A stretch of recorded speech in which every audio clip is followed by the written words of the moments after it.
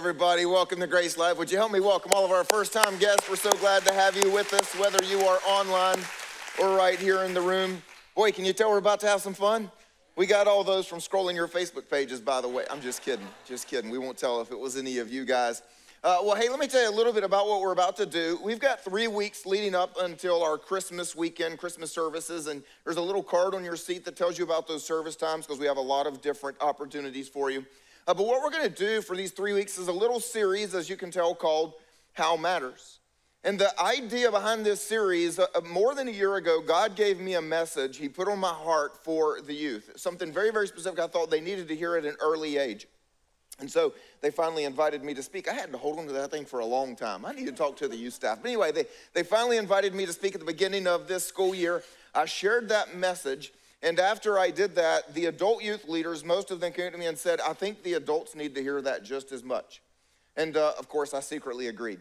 And so we decided we would put it into the calendar right about now. And as I was praying about that message and maybe tweaking it a little bit for the adults, I realized that message was more than a single message. It was actually a theme. And so we're going to take this theme and do a short little 3-part series with it. Okay, everybody good? And it's going to be fun along the way.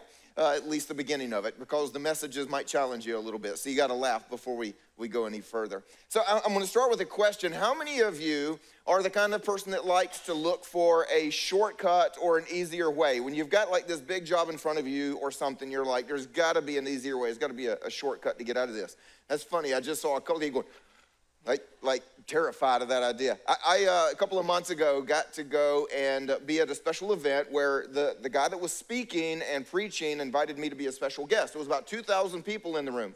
And so I got to sit right on the front row as his special guest. And that was pretty cool as long as he was preaching. The problem was when it was over. And all 2,000 people stood up to leave, and the only doors, or at least the main doors you're supposed to use are in the back. And now I found myself at the very back of a crowd of 2,000 people. You need to know something about me. I don't like crowds. I don't like waiting in line, and I'm not very patient. And so everybody else was waiting to go through these doors to get their lunch and to go out, and I look around and go, I'm not doing this. I don't even know what they're serving, but it is not worth waiting in the back of 2,000 people. So I look around the room, and I notice there's a side door. And I think, wonder where that goes. And so I go out the side door and I find a hallway that goes all the way around the whole auditorium, took me right to the lobby in front of 2,000 people. Come on, what do you think of that? Right there, come on. Now, some of you immediately are thinking, how dare you? You should have stayed in line, done what you were supposed to do, and been like everybody else in there. Why do you think you're so special? And then there are others of you that are like, that was pretty smart, Jimmy. I'm following you next time. And the way that you responded to that will tell you something. You see, there are different ways we look at things. There are people who say, I believe that how you do something matters as much as the outcome.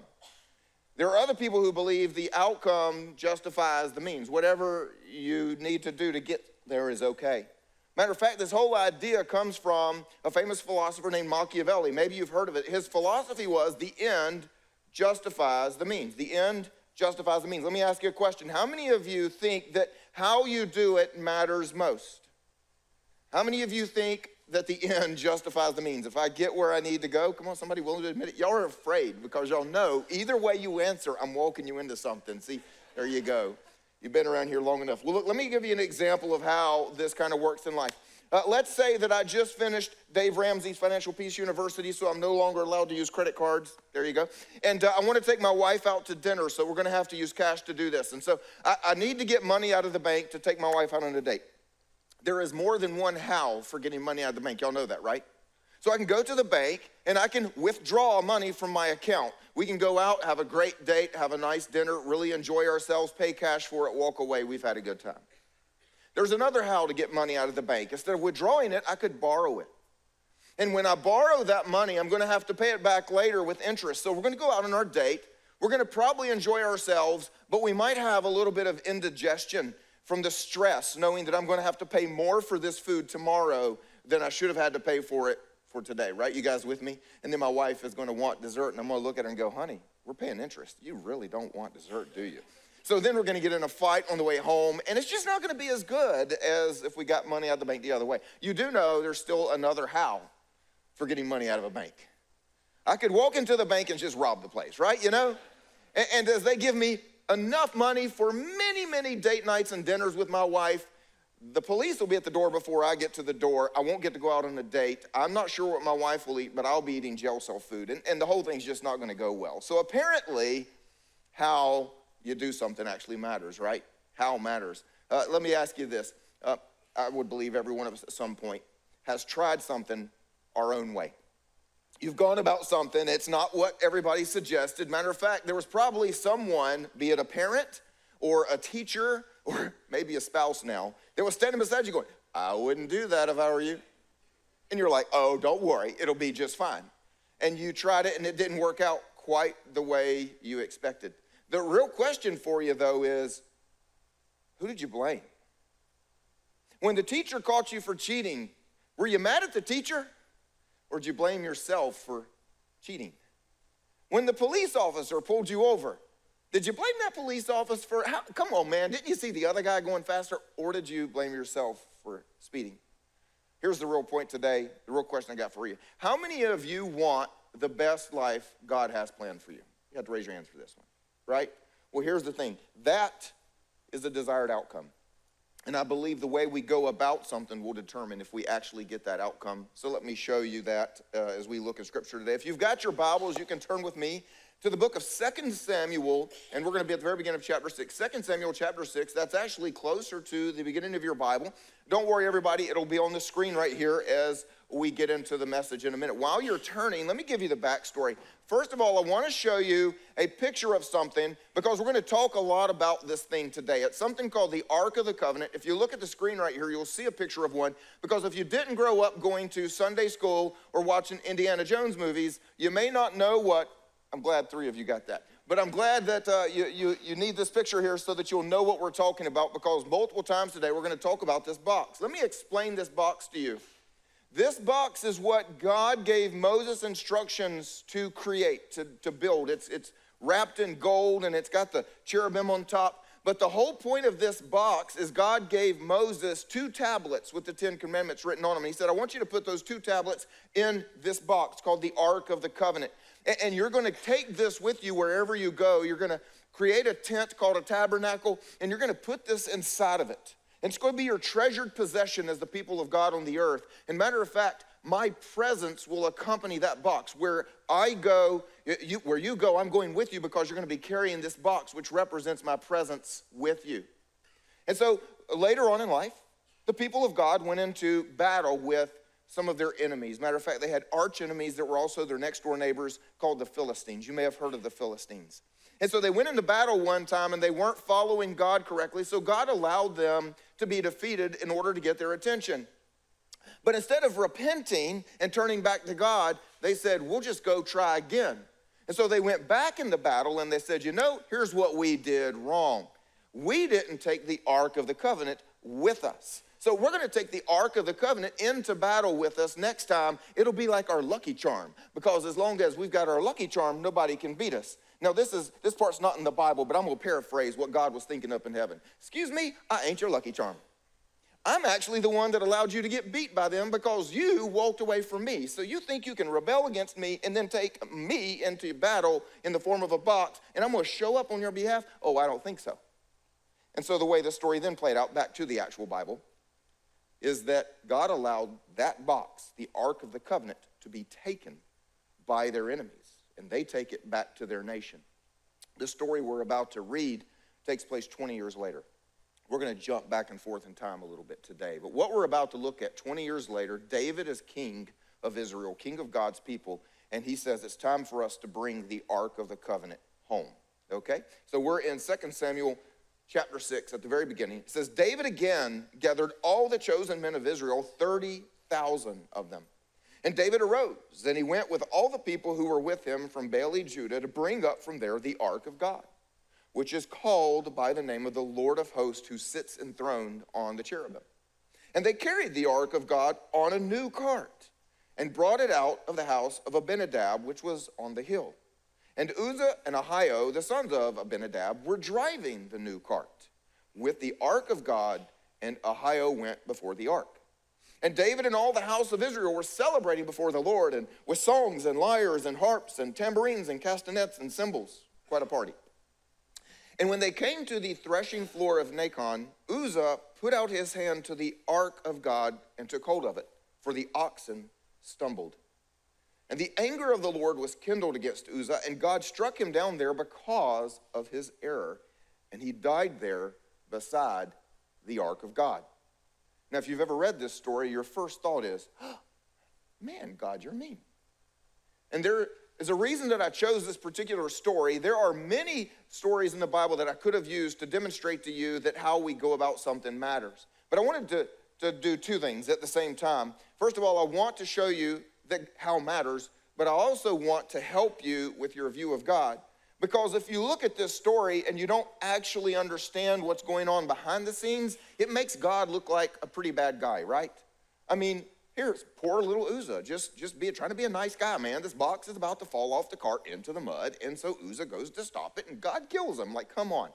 This doesn't sound like the God of love you hear people preaching about all the time. Doesn't sound like a great God we want to bow down and worship and say, oh, God, you are so good. Makes us think he's actually a pretty bad guy. But what we're going to do today, first of all, is understand what actually took place, because I think that'll help us have a correct view of God. And so my hope, because I've been a pastor long enough to know that there's a good number of us that are struggling with what we think of God. And there are some of you here today that believe God is angry and distant and judgmental and maybe just waiting to treat you like he did Uzzah that day. And it doesn't encourage you to come closer to him. And so what I hope we can do today is fix how some of us view God. Are y'all good with that? That's just going to be the benefit on the side. So let's go back in time and get more of the story, right? So the Philistines had captured the Ark of the Covenant 20 years before this story took place, right? 20 years ago, they had gone into battle, and the Philistines had then taken it home. Because if you captured someone's God, you had shown that their God was powerless. It's what people would do, because back then, everybody had some sort of a statue or something that represented their God. So if you could capture their God, it showed their God was powerless. So they took this powerless trophy, this Ark of the Covenant, and they put it in the temple for their God. His name was Dagon, and they put it right beside Dagon on another little podium there. And they came in the next day, and Dagon was face down on the ground, and they said, "Dagon it."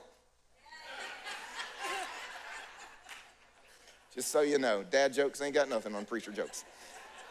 But here's actually the true part of the story that was cool. Dagon was face down on the ground. He was face down before the Ark of the Covenant, as though this statue that wasn't even a god was saying, "I bow before the one true God." How cool is that? That's because the God that they brought and set up beside him, the Ark of the Covenant, was not powerless at all. And so he proved it, because they took Dagon and said, well, it's sad he's on the ground. And they put him back on his little pedestal, and they went away. They came back the next day, and Dagon is back on the ground. And the people said, "Dagon it, there you go," right? Except this time was different. Not only was he on the ground face down, but his head had been broken off, and his hands had been broken off, as once again he's laying before the Ark of the Covenant. And as we're seeing here, God is telling them, look, your little statue, he doesn't have the knowledge or the mind. He is not the creator of the universe, nor does he have the power to do anything. That's pretty cool when you think about it. So at this point, a plague comes upon these people, tumors and mice, and we're not 100% sure of what all that was, but some sort of a plague God inflicted them with, because they had captured the presence of God. They didn't know how to treat the presence of God, and they thought he was a powerless little nothing, and it was just a pretty gold box. And so as Dagon is falling down and broken, and they've got a plague that come upon them, they say, well, we got to get rid of this thing. This thing is a problem. Let's get rid of it, right? And they kind of thought, well, it could be a coincidence. I mean, the statue could have just fallen down. Let's find out if this really is a God, and if their God really is powerful. Let's do it this way. We're going to take this Ark of the Covenant, and we're going to put it on a cart. And we're going to attach the cart to two milk cows. That means mothers who have calves. And so we're going to then take the calves and we're going to lock them up somewhere else. And if this God is really powerful, he's going to lead this cart with these cows away from their calves and to the nation of Israel. So we'll find out if it was a coincidence or not. Well, God shows himself powerful again. And so the cart does turn. It goes to Israel. It actually comes and stops at a little town in Israel right by the border that had the Levites, the people of God who served in the temple and knew what to do with the Ark of the Covenant. And it stayed there for 20 years. And so then David says, it's time for us to go and bring this home. That was the story we just read about. And you would think this was a really good intention. There were a lot of great intentions. First of all, David says, hey, look, the Ark of the Covenant is sitting in some guy's house for 20 years instead of being here in Jerusalem like it should be in our capital. Let's go get it. Great intention, don't you think? A couple of heads nodded. I thought it was a pretty good intention. Also, David notices the Philistines are thinking about attacking again. And he says, wait a minute, our most treasured possession is right by their border in a little town. Let's bring it to the capital to protect it. Great intention, don't you think? Y'all got to participate with me. And so then they said, well, let's take this thing and put it on a brand new cart. We don't want to defile it and put it on a dirty cart that somebody carried groceries or something on. No. Somebody get a brand new cart. Go build a brand new cart, and we're going to put it on that and bring it home. Sounds like a good intention, don't you think? Yes. And then when it started to stumble, the oxen stumbled, so the cart started to tilt, and this beautiful, precious gold box was about to fall off into the dirt. Uzzah said, oh, that can't be. Let me protect it. Sounded like good intentions, right? See, as we read the story, we think everything they were doing had really good intentions. They were trying to go about things the right way. Even as we would think of it today, it would seem like a pretty good idea. The problem is what they tried to do was not the way God told them to do it. They did everything as wrong as possibly could have been done. Wrong.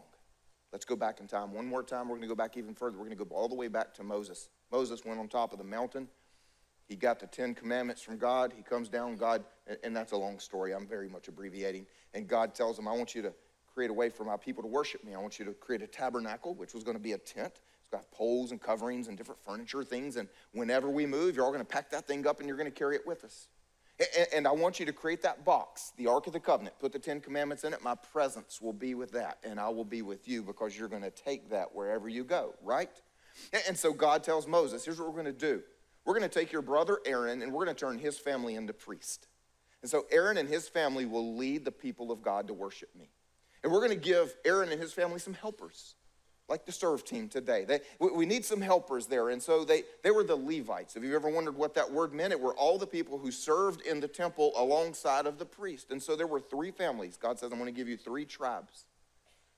And so these Levites then were supposed to help with everything that had to be done, but they also had to move it. When it came time for the people of God to move, they wandered around the desert for 40 years. Then the ark and the tabernacle all had to move as well. And so I want to show you what happened, because God then has everybody bring stuff to create the tabernacle, to make the ark, and to give them stuff to move it. And this is a different passage. You can just look on the screen, because we went way back in time. And it says, on the day when Moses had finished setting up the tabernacle and had anointed and consecrated it with all its furnishings, the chiefs of Israel, heads of their fathers' houses, brought their offerings before the Lord. You know what their offerings were? 6 wagons and 12 oxen for them to carry everything. So Moses took the wagons and the oxen, and he gave them to the Levites. 2 wagons and 4 oxen he gave to the sons of Gershon, according to their service, and 4 wagons and 8 oxen he gave to the sons of Merari, according to their service. But to the sons of Kohath he gave none. No wagons. Because they were charged with the service of the holy things that had to be carried on the shoulder, never placed on a cart. You see, God allowed the tent poles and the tent coverings and some side furniture to be put on a cart and dragged around by an ox. But God says, you will not put me on a cart and drag me around by an ox. The people of God are going to understand what it means to carry the weight of the presence of God. You're going to put it on your shoulder with poles. And so the way that box was made, here's what they were supposed to do. First of all, it would never go on a cart. It had gold rings on each side. And so when it was time to move, the priest would put poles through those rings, and the Levites would then come in and pick it up and put it on their shoulder, and they would carry the weight of holy, sacred things. That's a beautiful sermon for another day, that if God gives you something with spiritual weight, something representing him, that we need to feel the importance and how special and sacred that is, that God has allowed us to have in our lives. Okay, but there's more to that. Not only were they not to put it on a cart, they were never to touch it. You get to touch the pole. You don't do anything else. And there was one beyond that.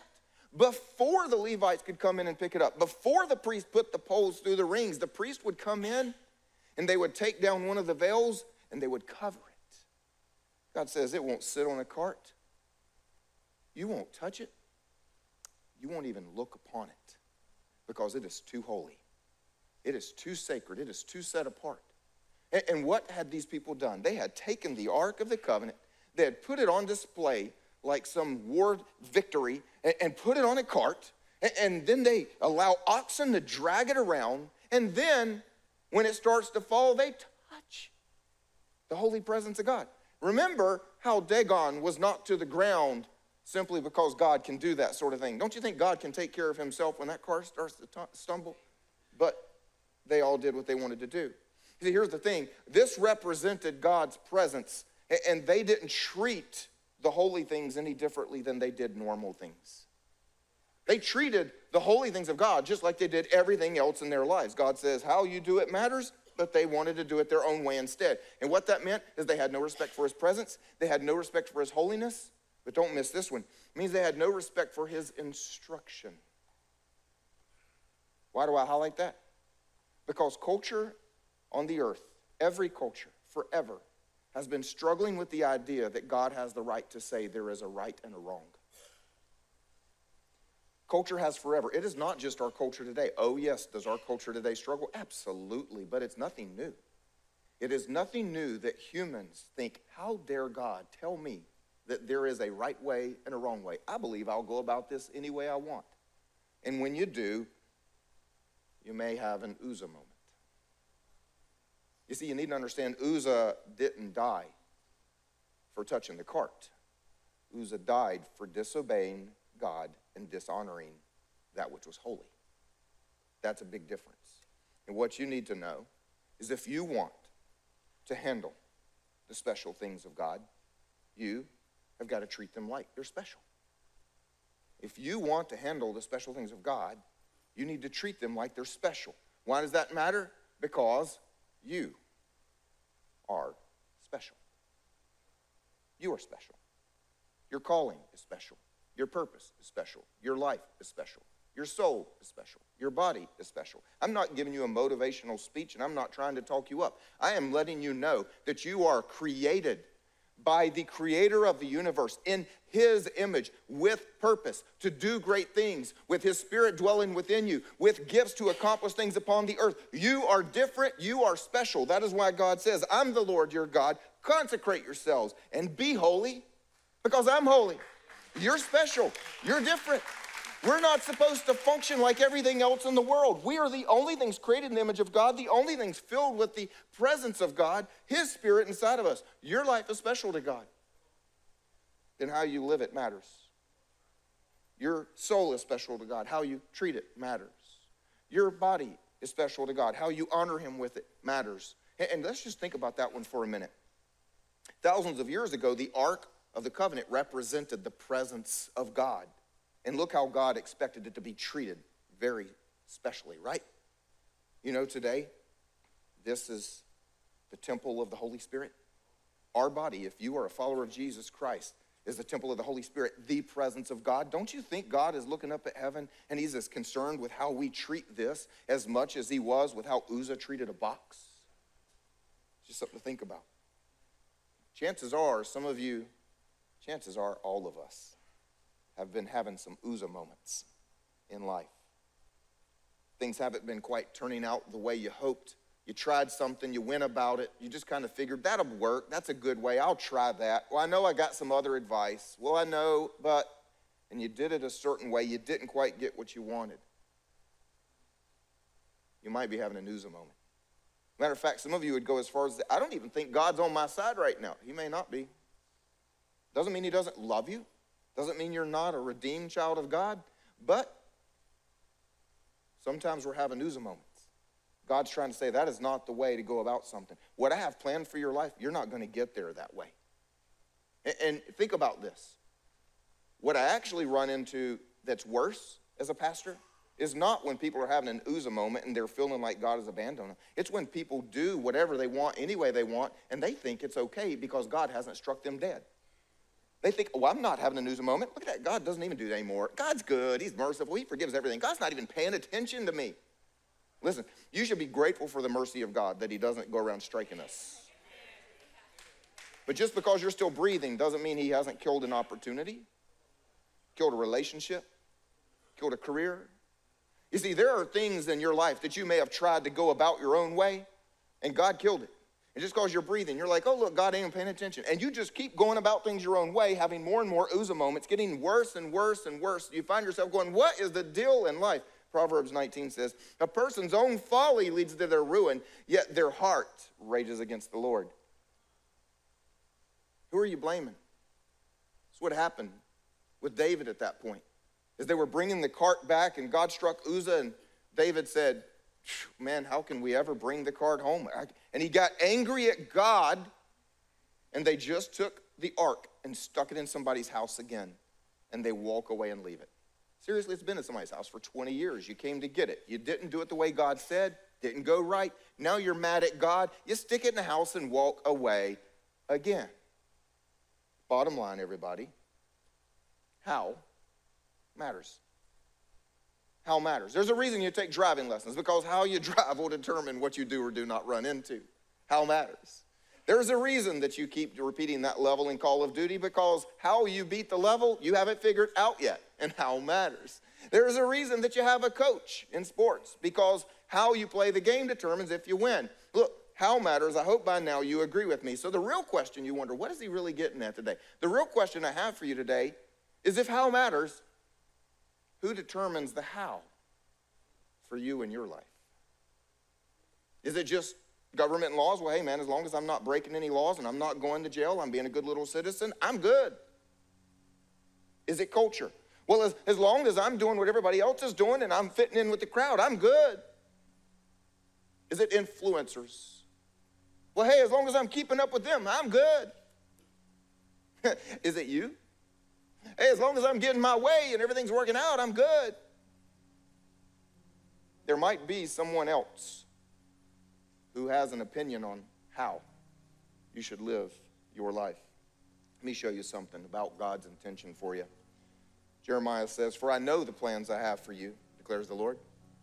Plans to prosper you, not to harm you, plans to give you a hope and a future. Psalm 139 says, your eyes saw my unformed body. All my days were written in your book and ordained for me before one of them came to be. Ephesians 2 says, for we are God's workmanship. That is not mass produced. That is uniquely crafted, one at a time, created as a work of art. We are God's workmanship, created in Christ Jesus to do good works, which God prepared in advance as our way of life. I want you to just be logical with me for a minute. If God has so much planned for your life, for each and every one of us, don't you think how we go about those plans would matter? If he's got so much planned, I think how we go about those things should matter. And so here's the truth that you have to wrestle with right now. It is time for you to make a decision. But I'm actually going to use a different word. I pray today this decision becomes a conviction. But it is time for you to determine the how for you in your life. It is time for you to decide, because there are people who will choose themselves. And by the way, we all have at some point. If you did not give your life to Jesus at 6 months old, and you are over 7 months old here today, you have had a journey of doing it your way, of being yourself in charge. And we've all been there, and the truth is, some of us are still there fighting. And they end up in my office. It's one of the toughest things we do as pastors, is sitting down with people who have gotten so far from what God said, had so many Uzzah moments, they don't even want to get close to God again. And my job is many years later to help people figure out God still has a great plan for your life. You just got to go about it how he intends. What I want to encourage you in today is don't wait. Don't wait until you've had a bunch of Uzzah moments and half of your life is in a ditch to figure out God really has a great plan. He does.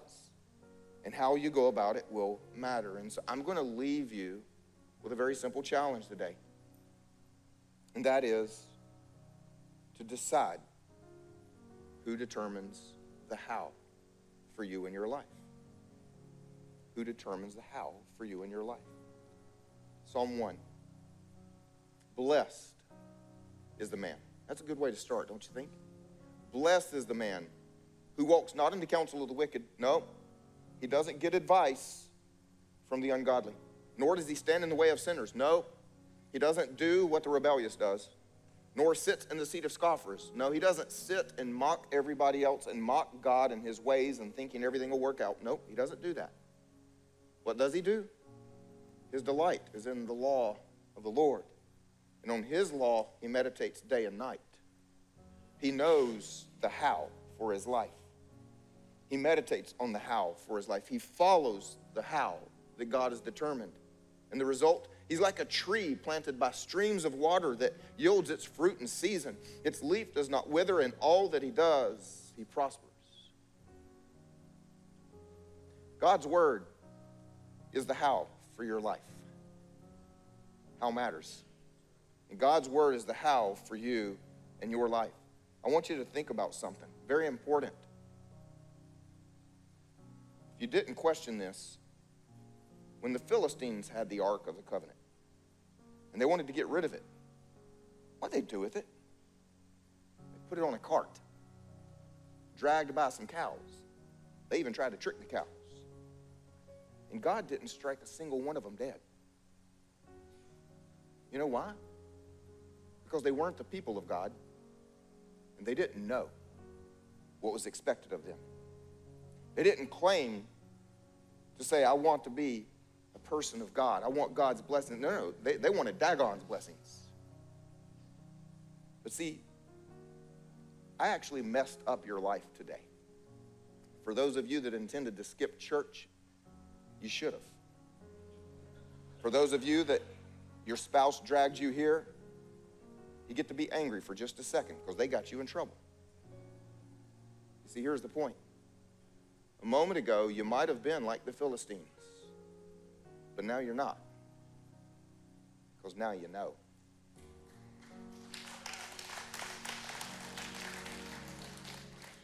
Now you know how matters, and now you know what and where to find the how. And so I'm going to leave you with one very simple thing. Are you now going to let God be God and determine the how for your life? Because how absolutely matters. Amen? Let me pray for us. God, we thank you so much that you do have great things planned for us. We thank you that we are set apart. We are holy. We are filled with your Spirit. We are created in your image. We are created to do great things. God, we thank you that you have a special purpose for each and every one of us. God, we today say we're sorry that we have been putting our lives on a cart and treating it like any other unholy thing. God, today we resurrender our lives, our purpose. We give you our ways. We give you our ways, and we follow your ways. God, we say, would you help us as we determine and declare we will follow your how for our lives, because we know you have good things planned, and we want to honor you. We thank you for being a good and loving Father. If you just stay in a place of prayer, I want to speak to those of you that have yet to make Jesus the King of your life. You see, in the many goodnesses of God, when we had all sinned, as we know we all have, every one of us has done something our own way. We've had a thought, an action, or an attitude that, well, it wasn't perfectly holy. And that separated us from God. But God loved us so much, he didn't want to leave us there. So he sent his son Jesus, who lived a perfect life on the earth, so that when Jesus was crucified on the cross, his blood shed, his body broken, he could pay for sins, but he didn't have any of his own, so it instead paid for your sins and mine, offering us forgiveness and being made right with God. And then by the same power that raised him from the dead, you and I can be raised to eternal life. All of this is what we call the free gift of salvation. But like any gift, you have to receive it. And if you never have, I want to help you do that right now. wherever you are, would you simply pray and say something like this to yourself and to God? Lord Jesus, I thank you that you died for me. And so now, I choose to live for you. I thank you that you love me. I thank you that I'm forgiven. In my prayer today, would you fill me with your Spirit and give me a life of great meaning in your kingdom? Amen. Would you all help me celebrate with them, everybody?